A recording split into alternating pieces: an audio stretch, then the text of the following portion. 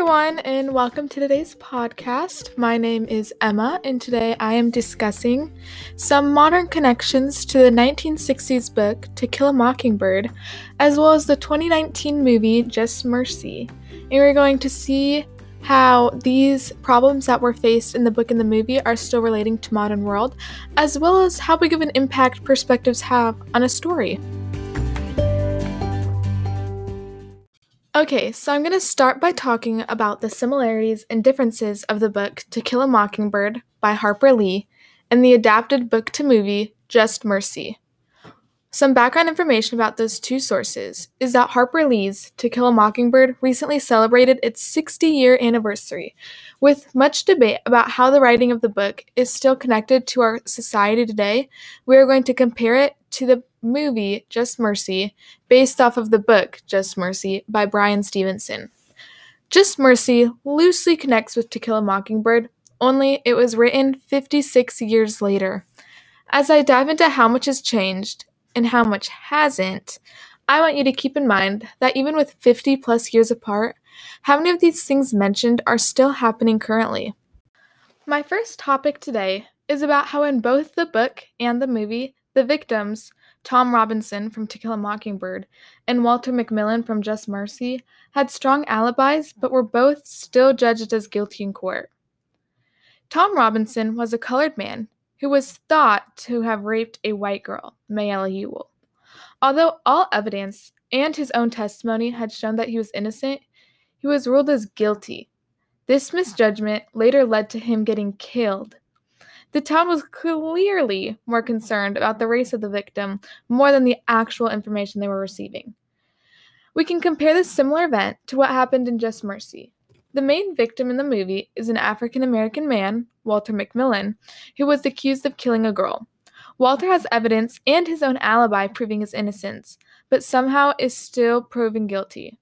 Spoiler alert, Walter does end up being freed, but without a strong lawyer like Bryan Stevenson, it is very unlikely he would have ever been able to get off of death row.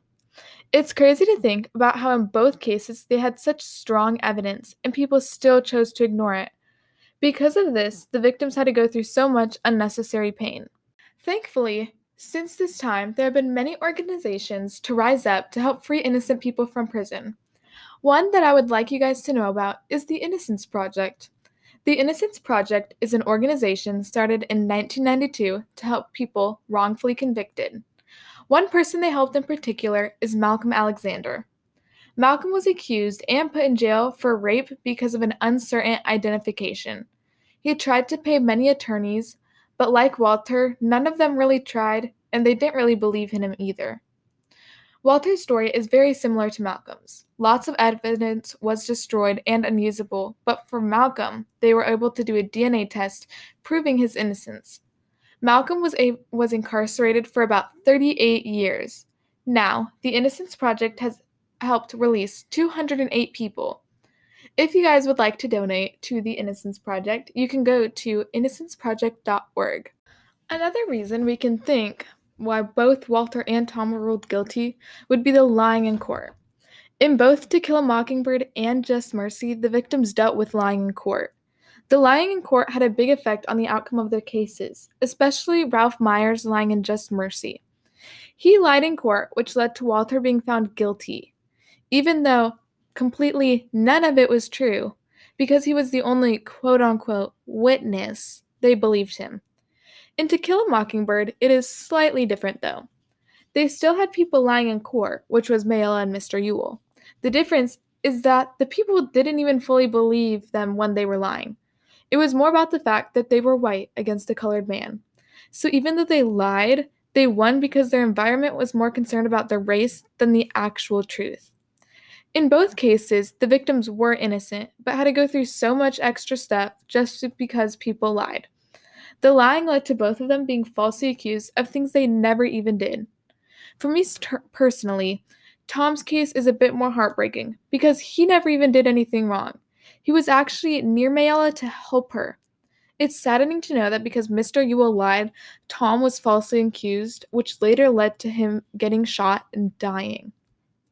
As more research has come out since the times of the movie and the book, it has been proven that half of the people freed from false conviction have been because of pre-jury. Pre-jury is when someone purposefully lies in court. Luckily, the number of people getting falsely accused has lowered, but that does not stray from the fact that there are many people in prison right now who are innocent because of pre-jury. Although it might be from recent cases, they can be from cases more than 30 plus years ago, if not more, just like Malcolm's. I have one final point to make before I go into the perspectives of the book. Connected with people lying in court, there were not many people or witnesses in both cases. Because of such a low number of people against the victim, it makes it really hard for the victim to get justice. If it's just one person's word against another, the court is most likely going to go against the victim. As I previously stated, Walter had only Ralph against him, and Tom had both Mayella and Mr. Ewell. Not only were the victims in the minority, but the people around them had pretty much already made up their mind. It begins to make you wonder, is it better to have more or less people? Neither of the victims had too many people, but Tom did have a couple more than Walter. Personally, I think that it would be better to have more. I mean, there are pros and cons to either way, but I feel like if you were to have more people against you, especially when they're lying, it would be easier to find holes and differences within their stories. If you had just one person, it would be a bit harder to find inconsistencies. Atticus clearly found inconsistencies with the Ewell story, but Tom still managed to be found guilty. Can you imagine going to jail and being found guilty for something you never even did because of people were lying? I don't know how I would feel. According to a New York court's report, the amount of witnesses is actually not as important as the quality of the testimony. Judges now are able to discard a testimony if it seems to be dishonest. But as we saw in Walter's story, it can be kind of difficult to identify a false testimony, especially when you don't know what has been said behind the scenes. The way to see if people have been lying is a lot more precise now and is also expected to be done. For example, a judge should evaluate if a person has a motive. If Tom Robinson's case were to be done in modern time, I believe a judge would easily be able to tell that Mr. Ewell was lying and had a motive, especially with lots of the inconsistent overlaps. Now I'm going to move on in depth about the effects a perspective has on a story. One thing I think that would help me personally understand the stories a bit more thoroughly is if we could see more people's perspectives and thoughts as the story progresses. To Kill a Mockingbird is told only through Scout's perspective, which really narrows the information we get and how we understand it, while Just Mercy is told in a more open third-person perspective. So especially in Just Mercy, we don't really get to hear what people are thinking. One important point of view that they didn't include would be the victims, Tom and Walter's views. Those would be super interesting, considering that they were both innocent.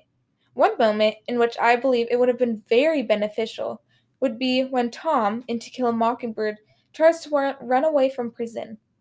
Although there are some guesses you can make to why he did it, it would be very cool to see what he was thinking in that moment.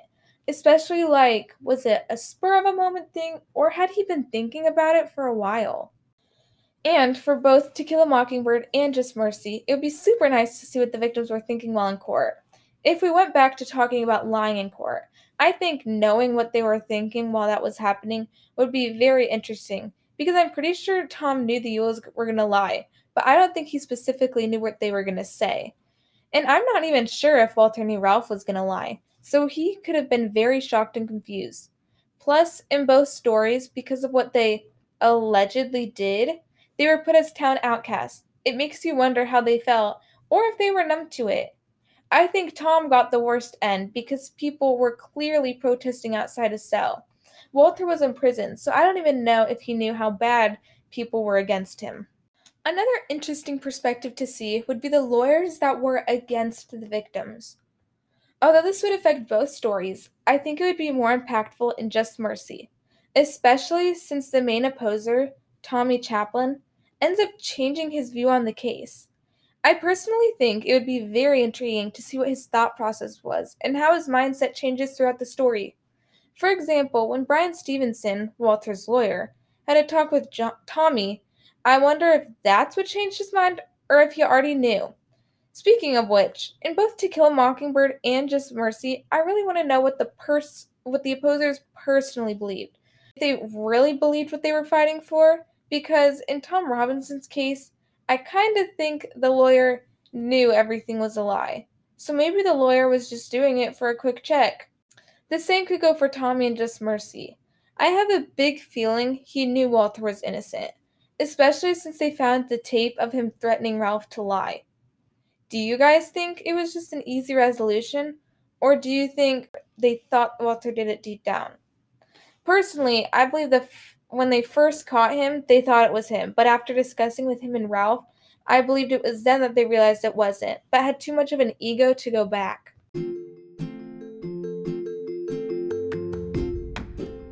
My final question for you all is, what are your thoughts? It could be on the perspectives of the story, lying in court, how the court treated their cases, how these problems are still very evident in our modern time. I want to know. With that being said, that will be all for today. Let me know your thoughts on everything. This is Emma, signing off. Deuces!